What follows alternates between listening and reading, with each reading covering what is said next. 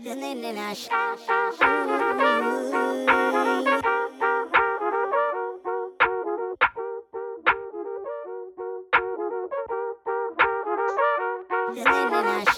everybody, welcome back to Bucketheads, Land Grant Holy Lands College Basketball Podcast. My name is Connor Lamons, and I am here with my co-host Justin Golba for episode 59 of Bucketheads. This week, we are talking with Land Grant Holy Lands women's basketball writer Thomas Costello for a little bit about the number 3 ranked Buckeyes over on the women's side. They are 13-0, and they have a road game at Northwestern this week, which by the time this is publishing, actually would have already happened. And then they have a huge home matchup against the number 14 Michigan Wolverines on Saturday. On the men's side, the Buckeyes beat up Maine last week pretty good. One of the more boring basketball games of the season. But we have plenty of little subplots and things to talk about out of that game, Justin, even though it was a blowout. Yeah, I didn't really watch much of it, if I'm being extremely honest. I watched some of it. They did what they had to do. The thing I like about this team is they beat the hell out of bad teams, and that's always a good thing.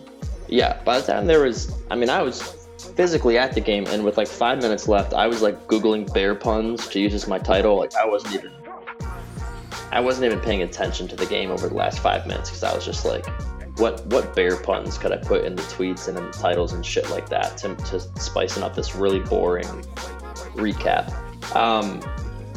Bryce Sensabaugh had a really good game, and I think that's the most important thing to talk about right now. He had maybe the best game of his career. He had 19 points, 7 rebounds, 7 assists, 7 assists to one turnover in 25 minutes. He was 3 of 5 from 3-point range, and on Tuesday, it was announced that he won Big Ten Freshman of the Week for the second straight week, which Malachi Branham also did that last season. In mid-January, he won that award in back-to-back weeks. It's looking like Bryce Sensabaugh could also be a one-and-done just like Branham, although it's not for certain. It's definitely a possibility. Yeah, I don't want to keep talking about Bryce Sensabaugh because I'm afraid NBA scouts listen to our podcast. If you're listening, yeah, if you're an NBA scout and you're listening to our podcast, you probably should lose your job, respectfully. That's a fair point. You're being fed, being fed terrible information. Yes, we're just lying. No, he's a fantastic. He's so good. It's so fun to watch. Offensively, I don't think he has there's no weakness in his offensive game, and the defense is starting to come along now. I think he had a pretty spotless game against North Carolina outside of like maybe one bad decision he made. So, and that was in the brightest of lights on the biggest of moments, against the Blue Blood at Madison Square Garden on CBS. You can't beat that. So, obviously the grinded conference play, we'll see exactly what he has kind of in terms of like his stamina and stuff like that. But when it comes to his on the floor, he's fantastic. Yeah, I mean, like you said, there's stuff that he very clearly can still get better at. There's actually a lot of things that he could still get better at that he's probably only going to get better at. And there are already people that are saying that he could be a first-round pick this season. So if he continues to improve in those areas, I think that he might hit the road and go make some money, which I'm all in favor of, especially if that means his production continues and this Ohio State team is successful. But even his defense, we talked about it a little bit last time we recorded. Even his defense is a little bit better. If you watch, there have been several plays where he almost had a steal, but they've turned into tie-ups. He's getting his hand on the ball without fouling. He's trying a lot more on defense now. That part of his game is still a work in progress, but it's getting better. But also, just like Malachi, and we talked about it a year ago with Malachi, NBA scouts, correct me if I'm wrong, they don't care nearly as much about your defense as they do your offense, just like with Malachi. Okay, you're a versatile scorer. You're a very tall, strong 18-year-old. We'll figure out the defense. What I care about is that you can score at all 3 levels, and you're only 18 years old. Yeah, and there's going to be something to be kind of said about even the fact that like you look at Malachi in the NBA right now, and he's getting so much better as the season progresses. That's going to even kind of push people towards Bryce Sensabaugh in terms of seeing how these guys are developed at Ohio State and under Holtman, and Dwayne Washington's been able to put up some good, decent numbers in the NBA so far. So it's tricky because I firmly believe he's not going to be a lottery pick this year. And I firmly believe that if he comes back next year, he's almost guaranteed to be a lottery pick just in terms of how he's going to evolve. But if he is a late first round kind of guy, it's hard to – if he's a second round guy, it'll be easier to come back. But if he's a late first round guy, it's going to be hard to turn that down and come back for a second year. However, it also depends on maybe with whatever lineup they have next year. If he thinks maybe they can compete for a Big Ten championship or even a national championship or whatever, maybe that will play into his decision. I don't know. At the end of the day, these guys just want to be put in the best position possible for that second contract because that's where the money is and that's where the stability is. But we'll see. It just really like I've said this before. This time last year, Malachi Branham was like there was a 0% chance he was a one and done, right? And then the Nebraska game happened, and then things kind of rolled from there. So conference play, they played 19 games instead of the usual 18, so it'll be more of a grind in 2023. But he's been everything as advertised and more so far through their first 11 games. I think it was about this time last year. I don't remember if it was before. It might have been before the Nebraska blow-up game that we did our weekly debate article, and it was, could Malachi Branham be a one and done for Chris Holtmann? Could Malachi Branham leave? And it had to be before the Nebraska game because I'm sure that if we did it after the Nebraska game, it would be like, yeah, it's a no-brainer. And we got several responses saying like, slow news day, this is ridiculous. That's quite a ways away to be thinking about that. Also, it was absolutely a slow news day. It was in the end of December. Yeah, that checks out. But also, Bryce Sensabaugh he's farther along right now, late December, than Malachi was 1 year ago. However, that doesn't necessarily mean that Bryce Sensabaugh is going to blow up in conference play and average like 17.7 points per game through all of Big Ten play and continue to go upwards like Malachi did. But, I mean, it's just he's farther along than Malachi was. And Malachi was a one and done, the 20th overall pick. You look at Sensabaugh, and it's just like when you watch the games, no offense to him, I don't mean this in a mean way. He's not nearly as muscular and fit and like cut as he will be in a couple years, obviously. He still looks like just kind of a big, like a big, thick kid who's real good at basketball. Like, this dude is not nearly as physical or in shape as a lot of the guys on the court, and he's still ho-hum up to like 16 points a game. Like, oh my God, just like if any team is looking at him and they're like, holy shit, like let's get him in our weight room. Let's cut like 10, 15 pounds of fat and get like 10, 20 pounds of muscle on this guy. And holy hell, we're going to have a 20 point per game scorer in the league. And that's why teams will reach, or air quotes, reach, and take him in the first round this season because they know he's going to be a stud in the league once they, are able to work with him a little bit. There's just so much stuff with him that is still to be developed, yet he's still playing so well. Yeah, and that's where I think the grind of the Big Ten play and playing, Michigan and Michigan State and Purdue and Rutgers and Indiana and Illinois kind of night in, night out will really tell more to us than non-conference because, there's less time in between games. There's more travel in between games. There's so many more factors that play a role in conference play than non-conference play, and it will kind of tell NBA teams, okay, is he ready to go from a 30-game slate to an 82? I think that was the biggest thing with Branham was he got better when the competition got bigger and the conference, he was better in conference play, non-conference play. That's just that's a fact. So I think that was appealing to NBA teams because they were like, okay, he's ready to make that jump from 30 games to 82 games. He has that stamina. He has that kind of, I guess, grittiness about him. So, and also, he proved that he could lead the team, right? He proved he could be the go-to guy. And that's something Bryce Sensabaugh has already proved, hence the Rutgers game, hence the North Carolina game. So those are the two biggest things I think that really helped Branham and are kind of starting to help Sensabaugh. And you don't want to talk about it because you're like, I don't want his production. Like, well, I'll tweet it over and over. Everybody will tweet it like, all right, calm down with the production. Can you not score like 20 points a game? Can we back this up to like 12? Can you be like just mediocre enough so that you have to stay for a second year? But right now, we were looking at mock drafts, and it's like the mock draft and NBA.com has him going 22nd overall to the Brooklyn Nets right now. Tankathon has him going 19th overall to the New York Knicks right now. Yahoo has him going 44th overall. They don't do like assigned teams that deep into the draft, but he's going to enter the draft at the end of the season. We agree on that. If it is a Malachi thing where they say you're going to be a first round pick somewhere, he's probably gone. If the Yahoo draft is closer, where it's like you're going to be a mid second round pick, he'll be back for a second year and he'll be an absolute menace as a sophomore in the Big Ten. But I didn't even realize that the mock drafts, most of them already have him as like a late first round pick right now. Well, and that's the thing that I think when it comes to it. Yes, we definitely agree he's going to enter the draft because there's no con to it. And remember when Liddell and Washington did it back in 2020, the combine basically flipped it. We thought Liddell was gone and Washington would be back, and they flipped because Liddell kind of didn't have the best combine while Washington showed out. And that's big because you're showing out either against yourself, right? You're doing measurements, statistics, those things, or you're showing out against other NBA-ready guys, right? You're not putting up 19 against Maine. Nobody cares about that. But you're showing out against other NBA players. And that's where, so even as towards the end of the season, we won't really know for sure exactly what Sensabaugh's thinking.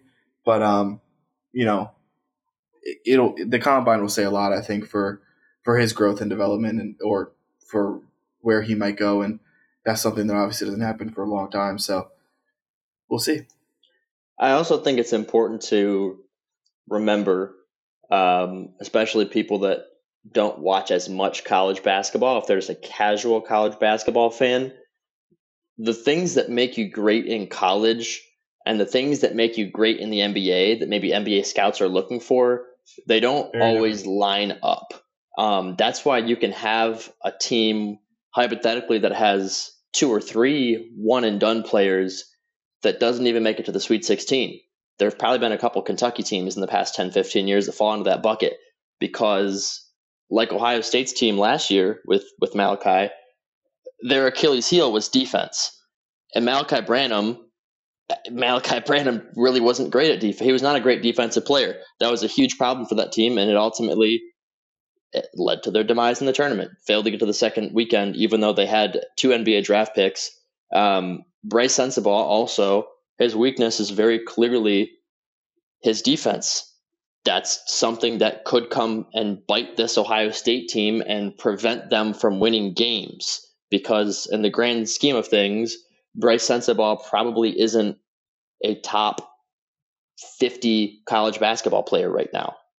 But when the NBA draft rolls around, he could be a top 20 player in the NBA draft. So I just think it's important to remember if he does end up being a first round pick, the things that the 2 levels of basketball require don't always line up perfectly.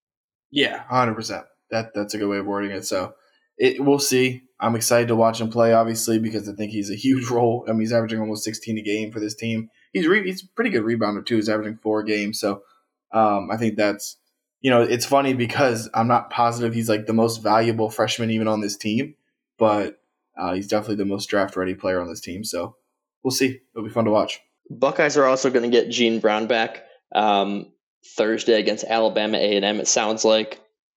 Chris Holtmann did say that it's not fair to expect Gene to play the minutes or provide the counting numbers, play the same exact role as he did last season. He just basically said Gene hasn't been able to play. He hasn't been able to play full court basketball at practice or do full contact stuff for very long. So it's not fair to expect him to come in and what did he do last year? He played 17 minutes a game. Excuse me. He's basically said it's not fair to expect him to do that again this season, but they're so good offensively and they're so average defensively. I think that Holtmann is, at this point, he's okay saying, I'll give Gene 10, 15 minutes a game if that helps us defensively, even if it drops us offensively a little bit. We need to get him back in there. There's been some games where they've had leads or they've been coming back into games and teams have had big runs to kind of nip that in the bud or to come back, cutting deficits on them. That's a perfect time to insert Gene Brown. Okay, right?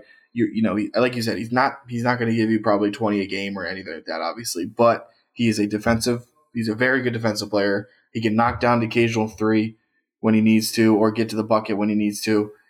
and he just he's very, very good in his role. And it's even little things like he's a junior. He's one of the only 3 guys that have played in this system for 2 years. He knows exactly what Coach Holtmann expects. He knows exactly what his role is. He's not gonna. There is no con to him coming back. He's just going to help this team defensively. Probably provide a little bit of a spark offensively, even if it's just 5 or 6 points a game, and then be that, like I said, defensive stopper that you need to. Okay, go. Here's Caleb Love. Go stop him. Here's Jet Howard. Here's because he can guard 3, maybe 4 positions on the floor. So it's going to help. You got guys like Bruce Thornton playing 39 minutes a game. It's going to help. He's not playing 39 minutes a game, but he has played 39 minutes in a game. It's going to help just your depth a little bit. And, they're going from what is basically right now an 8-man rotation to a 9. So definitely I'm excited to see him return. And he's just he's a fun morale guy. He's always on the bench cheering guys on. He's a big celebration guy. So he's him and Zed Key are really close. So I think it'll help Zed as well.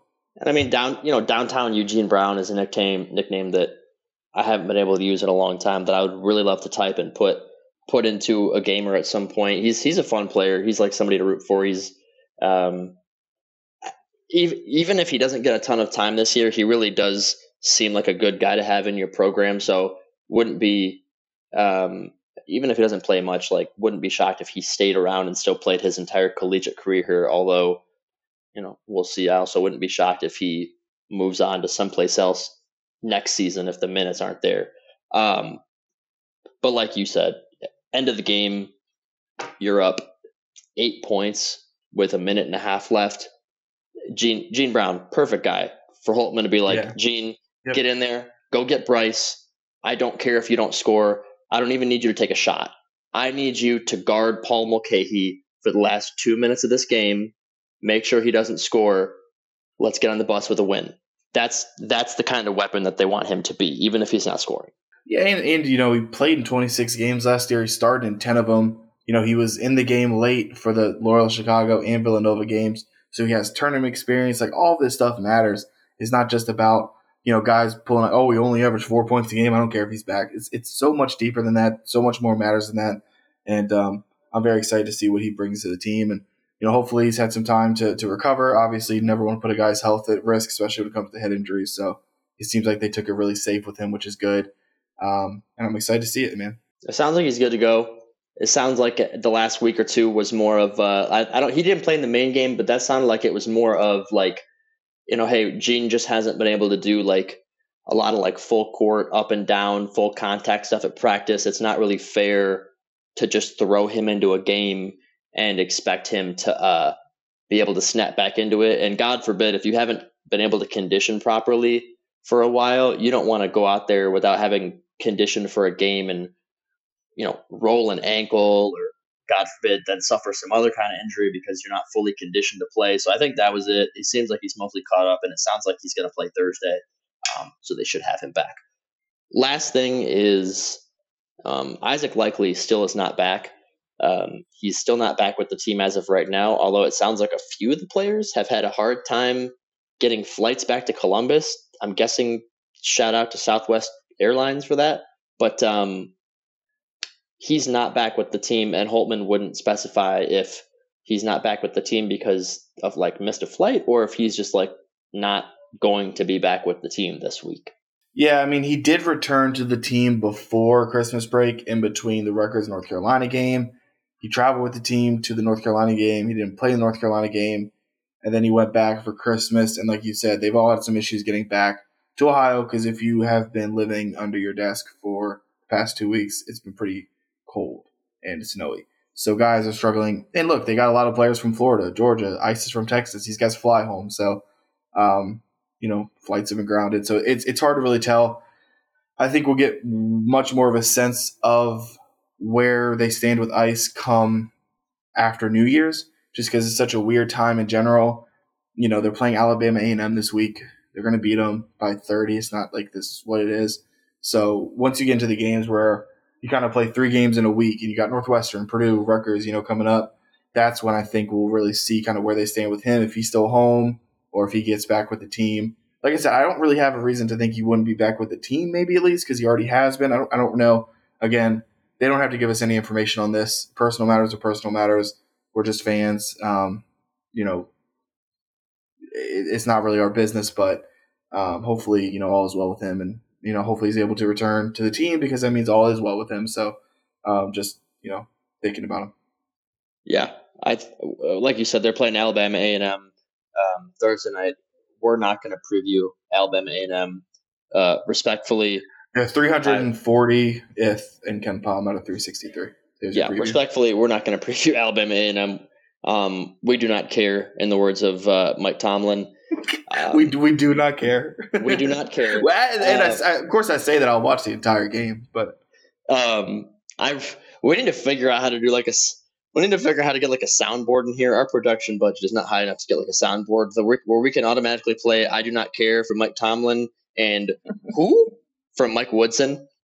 We need to get that in the budget somehow. But anyway, the only thing of Alabama A&M that I think is kind of interesting shouldn't be consequential. Their adjusted tempo in KenPom is like 42 out of like 360 teams. I did see that. So it does lead them to like 16 or 17 turnovers per game, as you'd expect when you're like just playing fast. But Ohio State, I think tempo, they're like 234, and Alabama A&M is 42. So it hasn't made Alabama A&M any better, but they do get up and down the court real fast. They love to get it and go.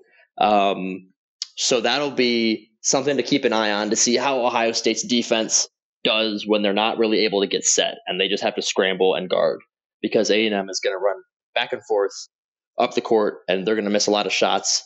Ohio State could maybe set their like Chris Holtman's program record for rebounds in this game, because that's the way that the tempo of this game could set up to be that kind of game where they're just catching a lot of rebounds off of missed shots. Yeah, I think I said this before on this podcast. I did the stats. I called stats my senior year at Kent, and we played Savannah State one year, and they were really bad, but they were the same way. They were like one of the top 5 offenses in the country when it came to just tempo, but they also like the most turnovers in the country. And it was genuinely the first 5 minutes, Kent State looked just so lost because this team would just sprint down the floor and like throw it out of bounds or throw it off someone's head, or like it looked like children playing. It was unbelievable to watch. And they ended up beating them by 40. But like this team would just sprint down the court and just turn the ball over or miss a layup or something. And they still only scored like 60 points, but they probably had 100 some. It was unbelievable to watch. So absolutely brain numbing to try to stat because they're just sprinting down the court. And Kent State plays fast too, so it was 2 fast teams. It was a nightmare of a night for me. But yeah, definitely if this game's not after January 1st. I was going to say if this game's after January 1st and there's betting props, I would take the over on Zed Key rebounds, but this game is not after January 1st, so bet responsibly. Alabama A&M, they average 32 rebounds a game. So it's like they are not hanging out on either end. They're not trying to rebound their own misses. They're not trying to rebound your misses. They don't care who puts the ball in the basket. They're like, we want to shoot the ball, and then we want to go the other way. We're going to let you shoot the ball, honestly, and hopefully you hit it so that we can just take it out and we can sprint back immediately. Like they get 32 rebounds a game.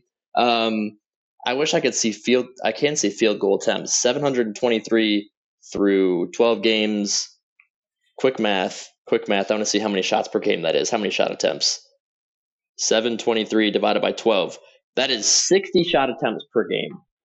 Which, okay, a lot. That's not that. Feels like that's a lot. That actually feels. Is that a lot? I don't even know if that's a lot. Well, so Ohio State in their win against Maine last week, which they won 95-61, and they shot 61% from the floor, which was like their best shooting game in 6 years. And so very efficient. One of the most thorough ass beatings that Chris Holtman's teams have handed out ever. Ohio State took 67 shots, and Alabama A&M averages 60 shots, and they suck. It'll be well, on the bright side, it'll be interesting. That's the one thing, but I would not expect it to be close. I really, really hope it's not close. That's literally that is the only statistic that jumped out at me about that team. I was like, they moved pretty quick. If it's close, we will start the narrative now that they're looking ahead to Purdue. So Just if it's not close, we're not going to push the narrative. If it is close, I'll start it now right here. They were looking at Purdue, which isn't even the next game after Alabama A&M, but I'll still push that narrative because I want to. If they lose to Alabama A&M, I will record an emergency podcast at, I guess it would be like 6. I guess it'd be like 6 o'clock on Thursday because, yeah, if they lose, we're recording another podcast that will come out roughly 6 hours after this podcast. But that game's a weird 3 o'clock game on Thursday. I don't know. But anyway, we talked to Thomas Costello, who's also on staff at land-grant, about the women's team because they are up in the AP Top 5, still undefeated at 13-0. They are rolling right now, and we have not talked about the women in a while because neither of us are an expert on women's basketball, and we don't try to be. So we talked to Thomas for about half an hour about the women's team. We hope you guys enjoy it. We hope you stay and listen to this wonderful information about the women's team that is very good. Without further ado, here is our interview with Mr. Thomas Costello.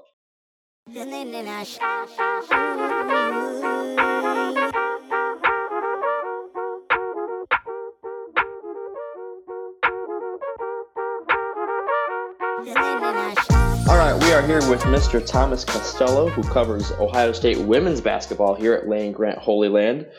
And with the Buckeye women on a heater right now, still on 13-0 and up in the top 5 in the AP poll, we thought it would be a good time to have Thomas back on to talk about the team, his thoughts, his projections moving forward, things of that nature. So, Thomas, we appreciate you taking the time today to talk to us. Yeah, for sure. Yeah, thanks for the time, and thanks for having me back twice in 1 year. I feel blessed. That's the word. I feel blessed to be back on here. So I thank you very much. I appreciate it. It's a select group of people who are multiple time guests on this show. You join the likes of Joe Gemma and Joey Lane. So that's a pretty esteemed group. Wow.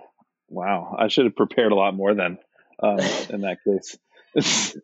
Thomas, my first question for you, I'm going to assume that with a 13-0 record and their highest AP poll ranking in program history, you would say that this team, although they're very good, is still overachieving compared to what the expectations were a month and a half ago.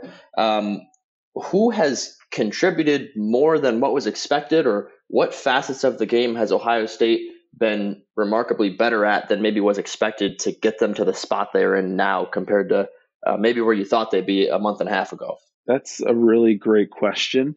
At the beginning of the season, I'm historically not good at predicting things.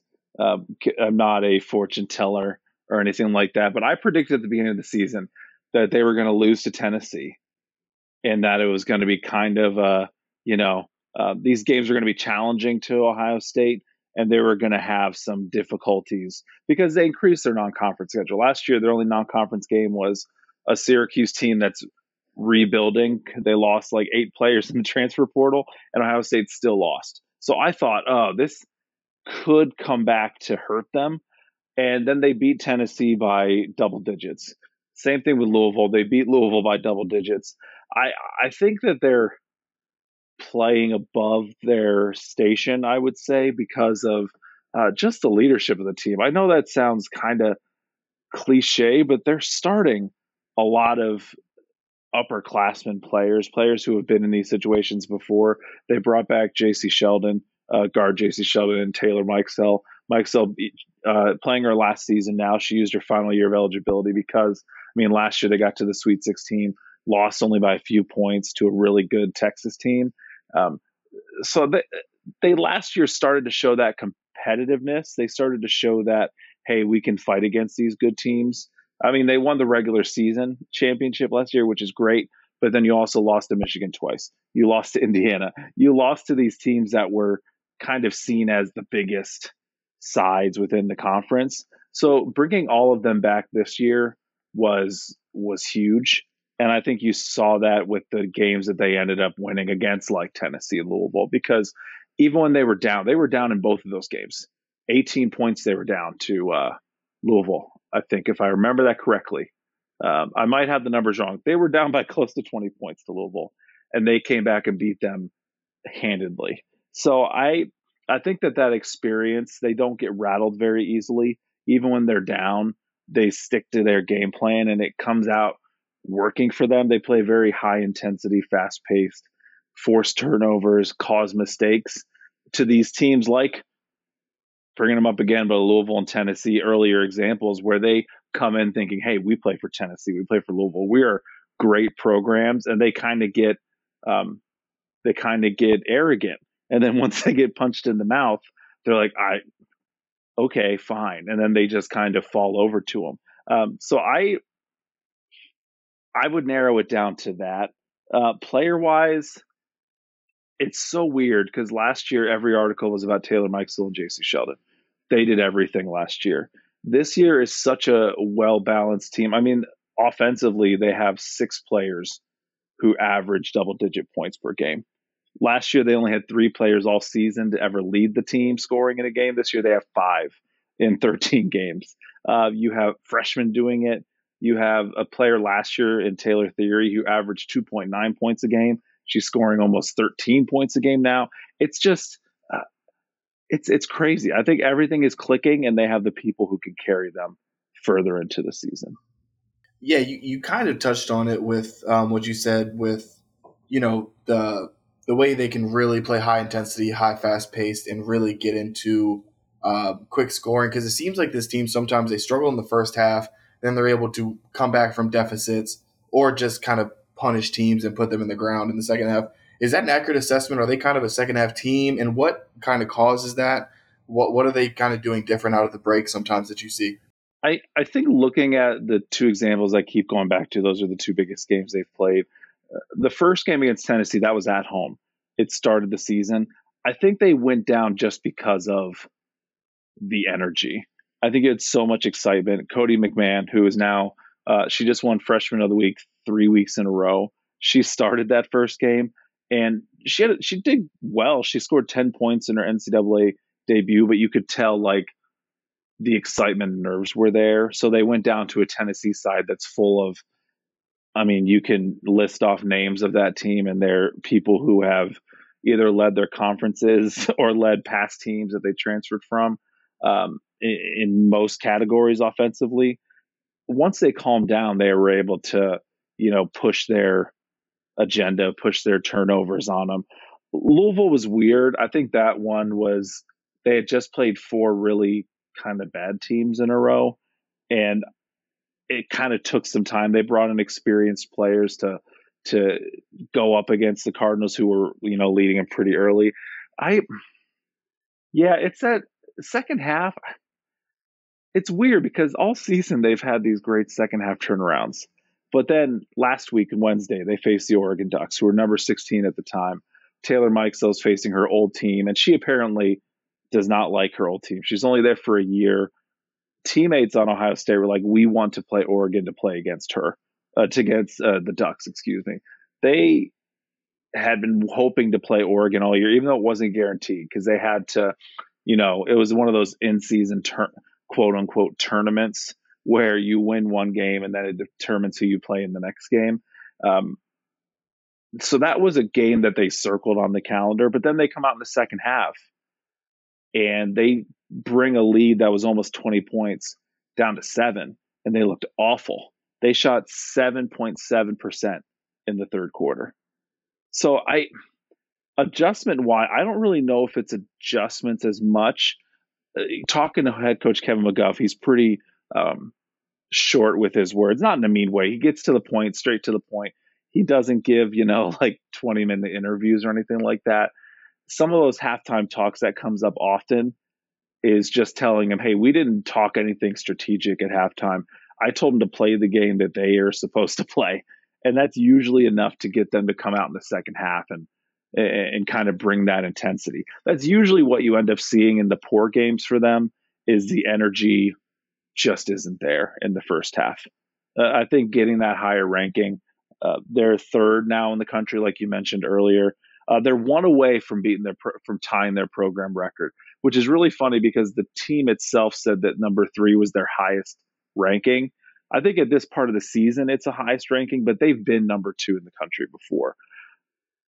I think that got into their heads a little bit for some of the games where they've kind of struggled in the first half. So I wouldn't say there's tactical adjustments, except for bringing the intensity that they practice with, bringing the conditioning that they have, and actually some games looking like they want to try in the second half. I guess that is a testament to how well they've been doing, that some of the games now feel almost beneath them.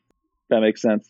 Yeah, no, that definitely makes sense. And then you mentioned J.C. Sheldon a couple of times. Obviously, she's going to be very important to this team, but she's only played 5 games this year. What is kind of first of all, when does it look like she could be back, and also who's kind of stepped up in her role and kind of helped to pick up some of the production that they lost when she went down with injury? Yeah, she's down with a lower leg injury. It started as being day to day, and she was walking around with a boot.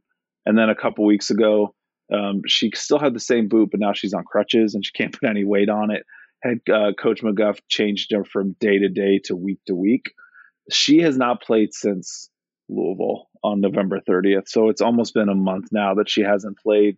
In her place was Madison Green, who's no slouch. She was the starting point guard in the 2021 season, but she injured her knee right before the start of last season, so she didn't play at all last year. So she came into JC's spot and she started, and she was playing really well. And then last week, she injures her knee in what looked like a pretty serious injury.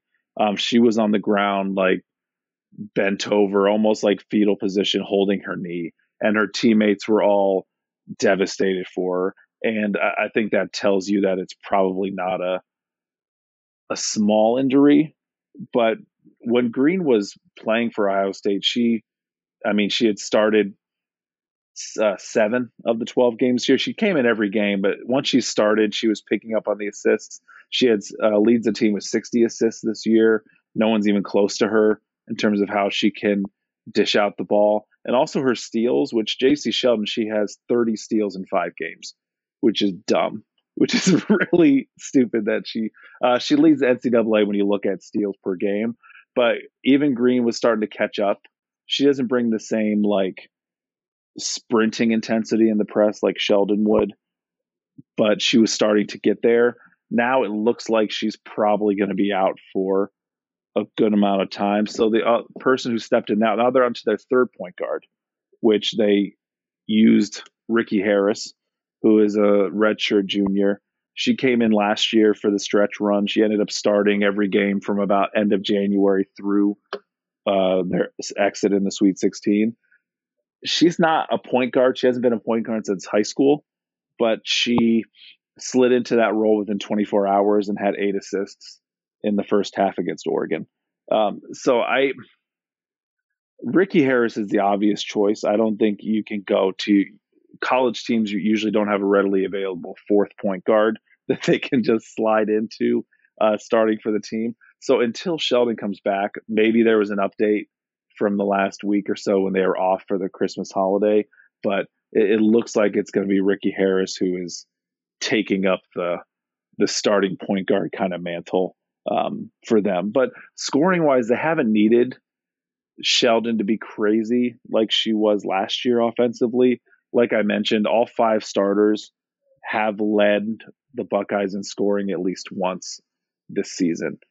Even Rebecca Mikulashikova, who was a forward who last year kind of had a tough season, went a couple games without scoring any points. She was really inconsistent.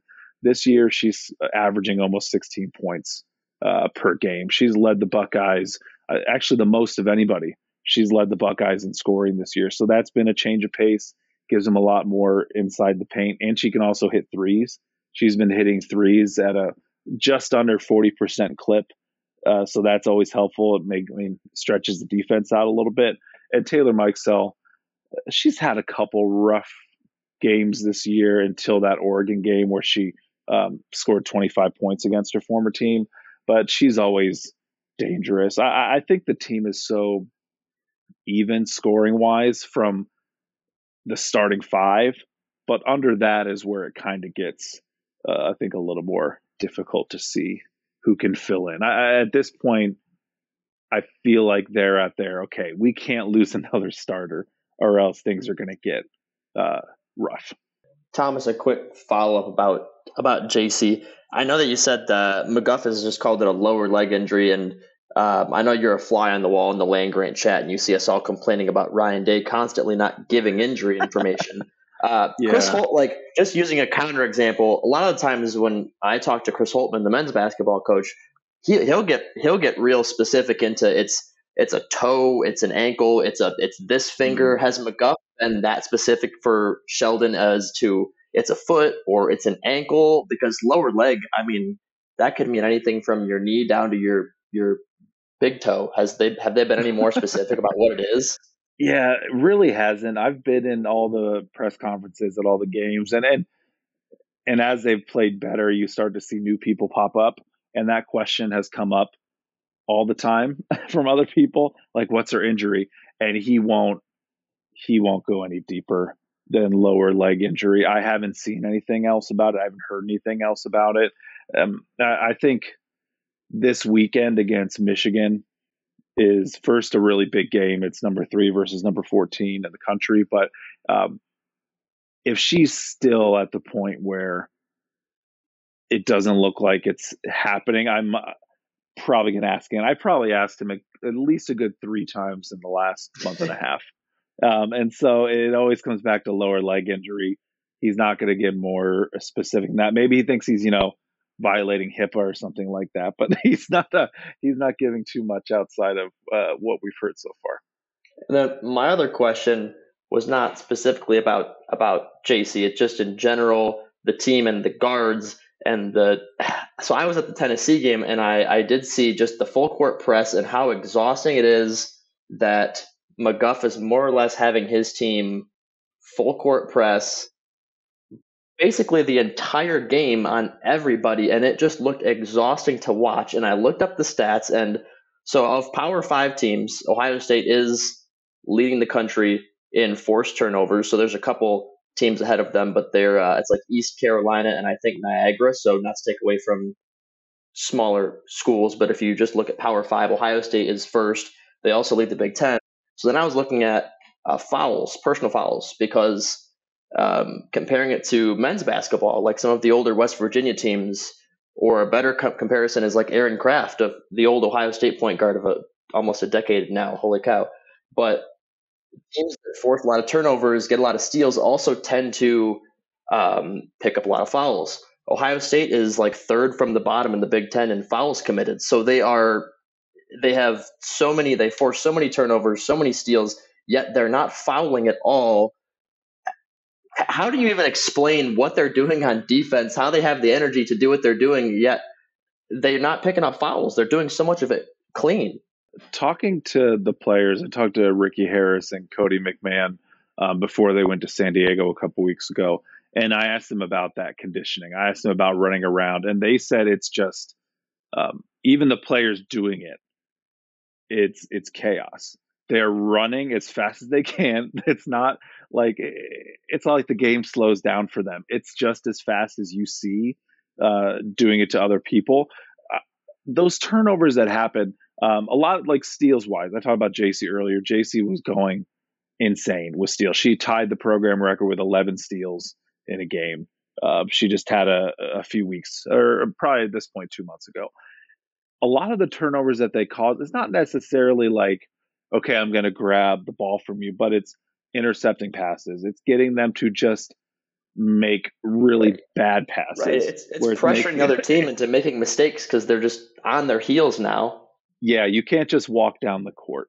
You can't just, gingerly walk down the court. I always think of, and this is more dated than Aaron Craft, but Rajon Rondo always rolled the ball, especially when he was with Boston. He would roll the ball so the time wouldn't go off the clock, to try to save as much time as possible.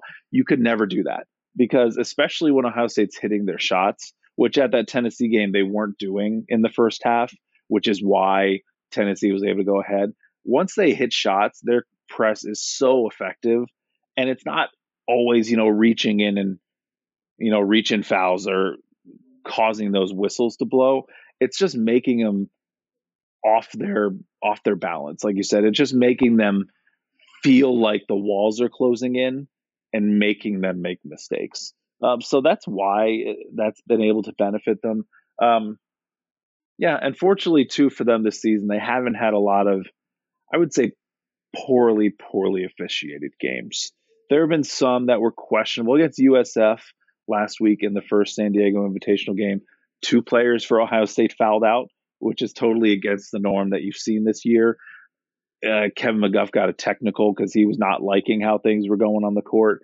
But they have had the luxury of, I would say, not obviously poor officiating so far this year either. And then if we want to zoom out a little bit and look at just the Big Ten in general, I believe there's 5 Big Ten teams in the AP Top 25 and maybe 2 more that are getting AP votes, including Ohio State. You can pick Ohio State for this. Has there been a Big Ten team that you've been surprised how much better they're doing than maybe just in general the media or what the expectations were for a team heading into the season? Any Big Ten team? Yeah, I'll pick 2 teams. The one team that surprised folks is Illinois. The Fighting Illini have done really well this year. They've lost some games. They brought in a lot of new transfers, but the amount of points they're able to score this season, that's been really impressive. I think they're going to be a team that, almost like in Ohio State last season, might be able to surprise people, might be able to, play really strong against the teams you should beat and then steal a couple games like Ohio State did against Maryland and Iowa last year, and maybe you're in the conversation later in the season. So Illini are up there. Also, Coach McGuff, he doesn't watch a lot of other games. I mean, he has, I think, like 5 kids, and then he's also coaching a college program. So he doesn't watch a lot of other basketball teams outside of prep, but that was a team that stood out to him too. Another one are the Michigan Wolverines, who are playing this weekend in Columbus at the Covelli Center on New Year's Eve. They lost Naz Hillman, who was one of the best centers in the country. She went to the WNBA thinking that, okay, they're going to have a dip, like something's going to happen this year. Outside of one slip up against the Toledo Rockets, Michigan's had a pretty good season this year. They're the 4th best ranked team in the conference, but they're only at 14, 2 slots above Iowa. They've been able to take on some good teams and beat them, like South Florida, USF, who they're unranked, but USF is a tough team to face. They beat a ranked Baylor team. They beat the number 6 team, North Carolina, just before the holiday break. I think Michigan this weekend, I think this weekend will be the largest test for both teams. I think this weekend's Saturday game is going to show a lot between, is Ohio State for real? Because, I mean, they beat Tennessee, they beat Louisville. Both of those teams, though, have since gone on to drop out of the top 25. So I don't know if that means that maybe Ohio State didn't beat as good of a team as we thought initially, or maybe Ohio State just broke them. I don't know. Either one of those, I guess, could be plausible. Beating Oregon, that might be so far their best win of the season. Beating Michigan would be probably the highlight of the year so far for Ohio State, especially since last year they, with Naz Hillman leading the Wolverines, they just they scorched the Buckeyes last year. It wasn't close. They destroyed them in both games, and it didn't look like a competitive game. So if they can beat Michigan at home on New Year's Eve, that's going to be crazy momentum, if you believe in momentum from game to game, pushing them into 2023. And I lied. I'm going to add a 3rd team. I think Maryland, this shouldn't be like a surprise, but Maryland lost 2 of their starters to all Big Ten players last year, and Ashley Wosu and Angel Reese, and they're still doing really well this year. They beat UConn, although UConn's down like 3 starters, 2 of them being AZ Fudd and Paige Bucher, so they lost their 2 best players. But I think Maryland will also be a surprise, and Indiana, they're not a surprise. I'm just going to throw their name in there anyway because they're probably them, Ohio State, and Iowa. Those are the 3 teams that should be competing for the conference at the end of the year.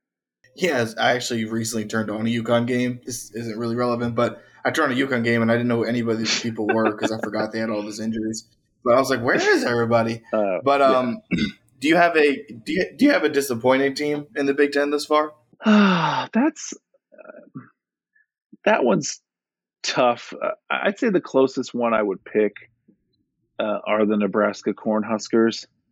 Last year, Shocking. yeah, right. Last year, Nebraska was a team that surprised a lot of people. Won the first 12 games of the season. They were never ranked last year, but they came to Ohio and played the Buckeyes pretty well last season. They shocked the Wolverines. Actually, part of the reason why Ohio State won the championship in the regular season was because Nebraska was able to beat Michigan. They played them in the tournament really well too. This year they came in ranked, and they had a really bad week. They lost to Drake. They lost to Creighton. And they lost a third game. I can't remember which game it is off the top of my head, but they've lost those games this year and they fell out of the top 25. But lately, they've been kind of fighting their way back into the conversation. But I'll pick Nebraska just because they have the talent. They're a really strong team, especially their best players. Anybody would love to have them on their team. When Josh Shelley and Alexis Markowski, but yeah, I'll pick Nebraska, but they might at the end of the season come away as not being that much of an upsetting team. Yeah, when I was in Omaha, I actually covered Markowski in her high school career. She's very good. Oh, nice. Very, very good. But and I also, when I was in Omaha, I became a Creighton fan. So I created a rivalry between Creighton and Nebraska in my head. So I always just like to just shit on Nebraska. They beat Creighton last year. They did beat Creighton last year. Creighton came back this year, and it was a ranked matchup. But Creighton just, oh my gosh, they embarrassed. It was 77-51. They embarrassed Nebraska this year. Perfect, and I'll just edit that first part out. So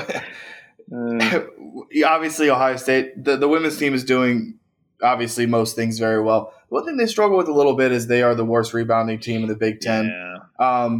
But they're a good shooting team. Ohio State men's fans, they love their rebounding. It's the biggest. Even when Ohio State out rebounds teams, the comments are all like rebound better. So, do you think there's is this going to be a problem? Do you think obviously like against Michigan, not having a Naz Hillman in that respect will be better for them? What is kind of the thing, the cause, or is there cause for concern there in your opinion? They did not rebound anybody last year either. I think that's just the team that you have out there. A team that's running a full court press like this, and you're running so much, and there's so much asked of your players. I think that you sacrifice it for all the turnovers you're getting. Sure, you're losing. It's a give and take. Yeah, you're right. You're losing on the rebound front, but you're also have the best turnover margin in all of NCAA. So, I mean, you're gaining more possessions. Sure, you might lose a defensive rebound or something like that, but I don't think that it necessarily keeps Coach McGuff up at night. He'll mention it and he talks about it post game, but this year it's been close this year. Just watching it, not even looking at stats. Last year it was obvious that okay, they can't out rebound anybody, but this year they have been better in that department. They've been able to claw back on the rebounding front later on into games. I think Taylor Theory, the sophomore who kind of came out of nowhere last year and started getting big minutes, she leads the team in rebounding so far this year. She's the best rebounder on the court because she's only, I think, like 5'11". Yeah, she's 5'11", 6 feet, but she can jump higher than anybody on the court. She is the most athletic player in the arena most of the time. I mean, her dad was a NFL player and her mom was a college volleyball player. So she's got all of this athletic ability. I think as she kind of gains confidence throughout the year, maybe that helps. But again, I don't think they're too worried about being edged out in the rebounding department.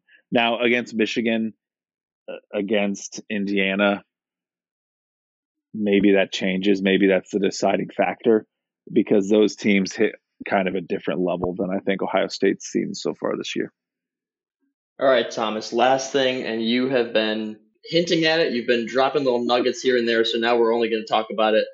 Number 3, Ohio State.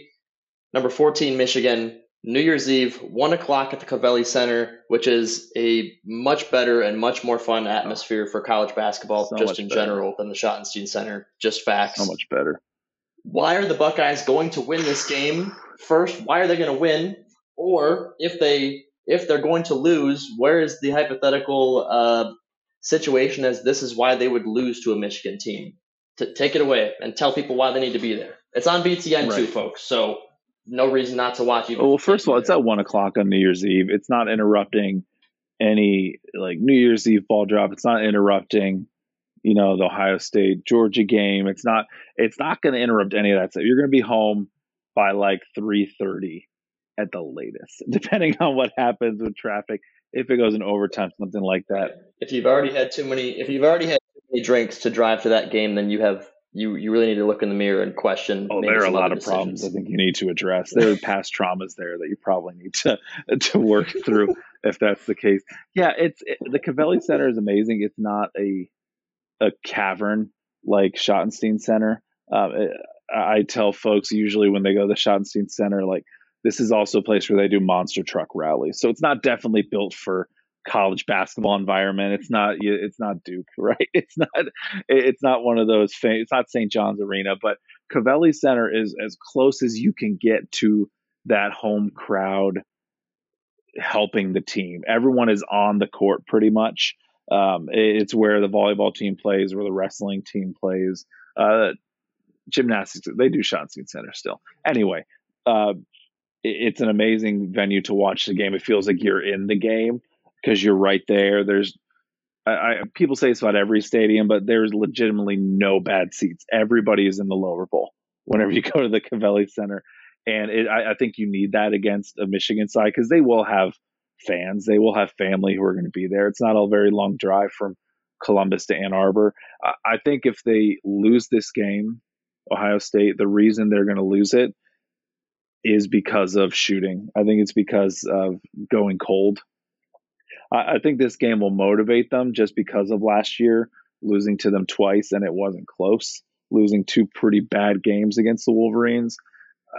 I think anytime Ohio State plays Michigan, it's big.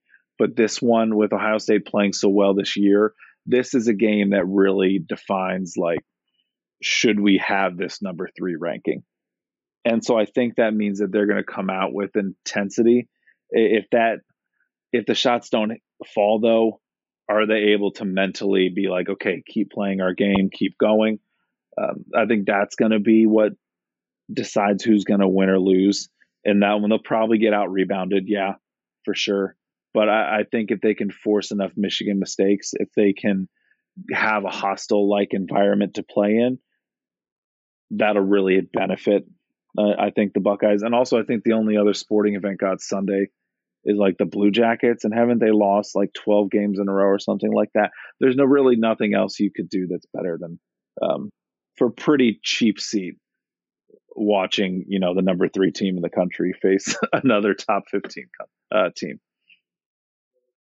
If they win, though, Yeah, I think it's literally. If they win, I think it's their diversity of scoring. Cody McMahon, I think this will be a big game for her because she's been kind of benched in games where they've needed experience on the court. They don't really have it now. They're down to their third point guard.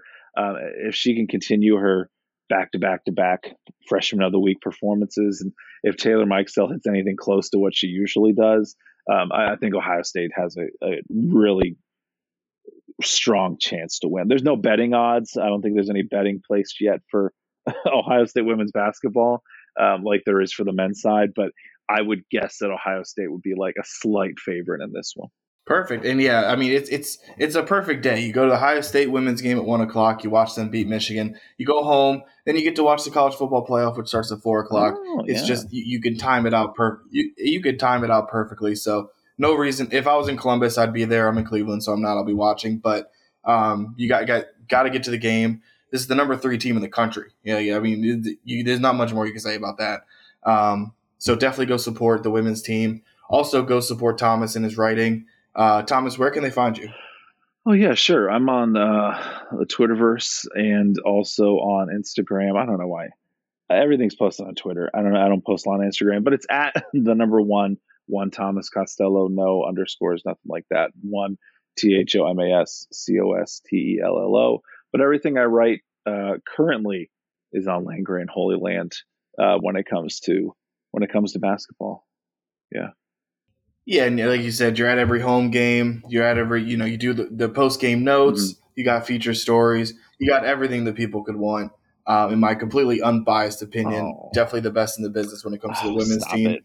So definitely go check. Stop it. Oh, we gotta butter him up so he can be one of the few 3-time guests in the future. Wow, 3-time guests. Man, I need to not count my chickens. I have to say this: they're playing Wednesday night.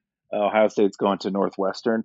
That is the only time this season I've missed 3 games in person. That's because 2 of them were in San Diego and one's in Illinois. It stinks. I hate watching it on TV. I'm excited to be especially in Kid Valley on Saturday. I just love being there, and it's a fun atmosphere, and I think that they're a team worth following, and they have a lot of interesting stories. So thanks for anybody who has read them or will read them. Yeah, and as we touched on, they're a super fun team to watch. So definitely go out and check them out. Follow Thomas if you don't, and thank you for joining us, Thomas, and appreciate you taking the time. Yeah, for sure. Thanks, Thomas. Yeah, thanks again for having me.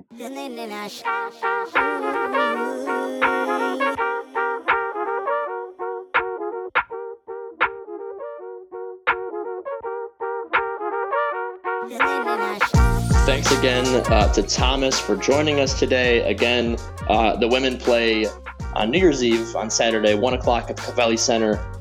It's also on BTN if you're at home and want to watch. If you want to do like Justin said, watch the women at 1 and then watch both of the playoff games at 4 and 8, and that'll roll you right into midnight. If you found this on the website, make sure to also subscribe. Spotify, Apple Music, wherever you get your music and podcasts at, so that you'll be notified every week when we put out episodes. You can find us under the Land Grant Holy Land feed.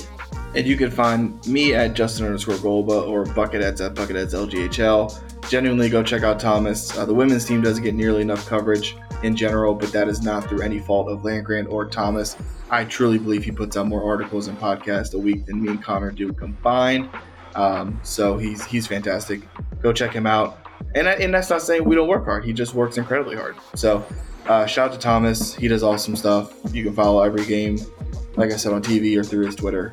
So definitely, like I said, I joked on the thing in my own biased opinion, but truly, I do believe he is the best person covering the Ohio State women's team right now, and it'll be fun to see people really tune into him as they go deeper and deeper into this run. So shout out to Thomas.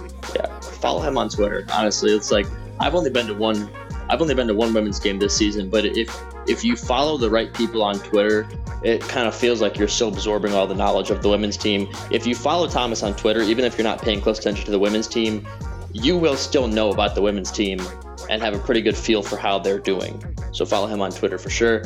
You can follow me on Twitter if you want at @Lemons_Connor, LEMONS_Connor. That's all we got for today.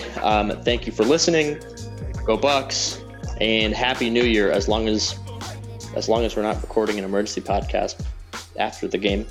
Happy New Year. Have a good weekend.